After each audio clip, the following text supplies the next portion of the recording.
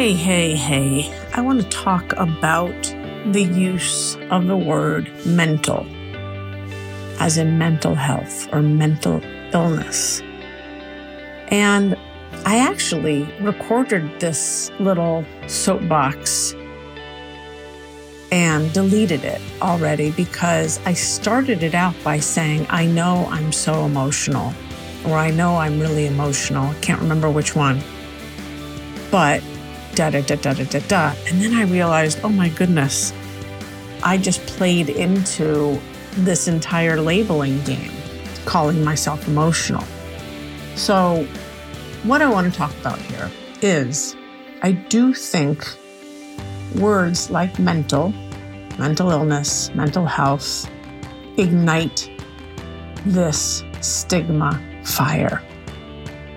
Mental has been used for many years to signify crazy or deranged or out of your mind.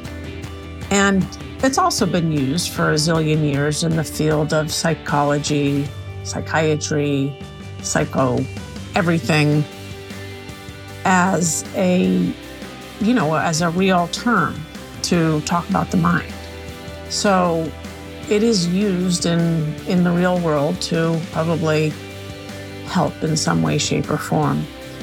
But it just seems like when we use the term mental illness as a label on someone or something, I have to believe there is a person in our vicinity who is cringing and hiding their head in shame and embarrassment and wants to run away from being labeled mentally ill or having mental health challenges.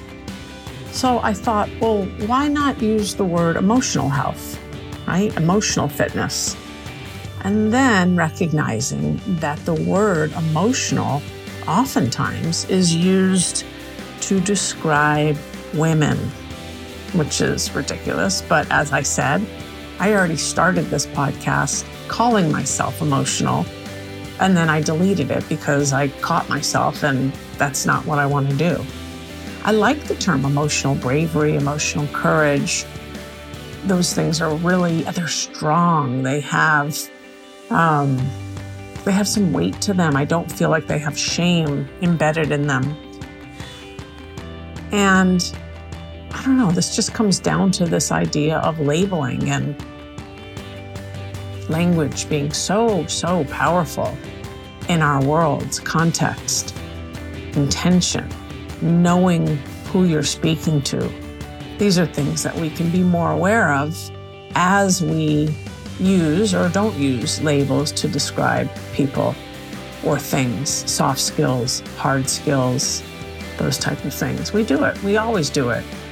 And I guess we just need categories to put certain things, people, places into.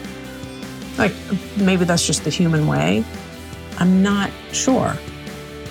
But going back to destigmatizing what someone is going through from an emotional standpoint, meaning your emotions, meaning the health of your emotions, the wellness of who you are, feels like we can be better there. It's just something that I'm really trying not to use anymore.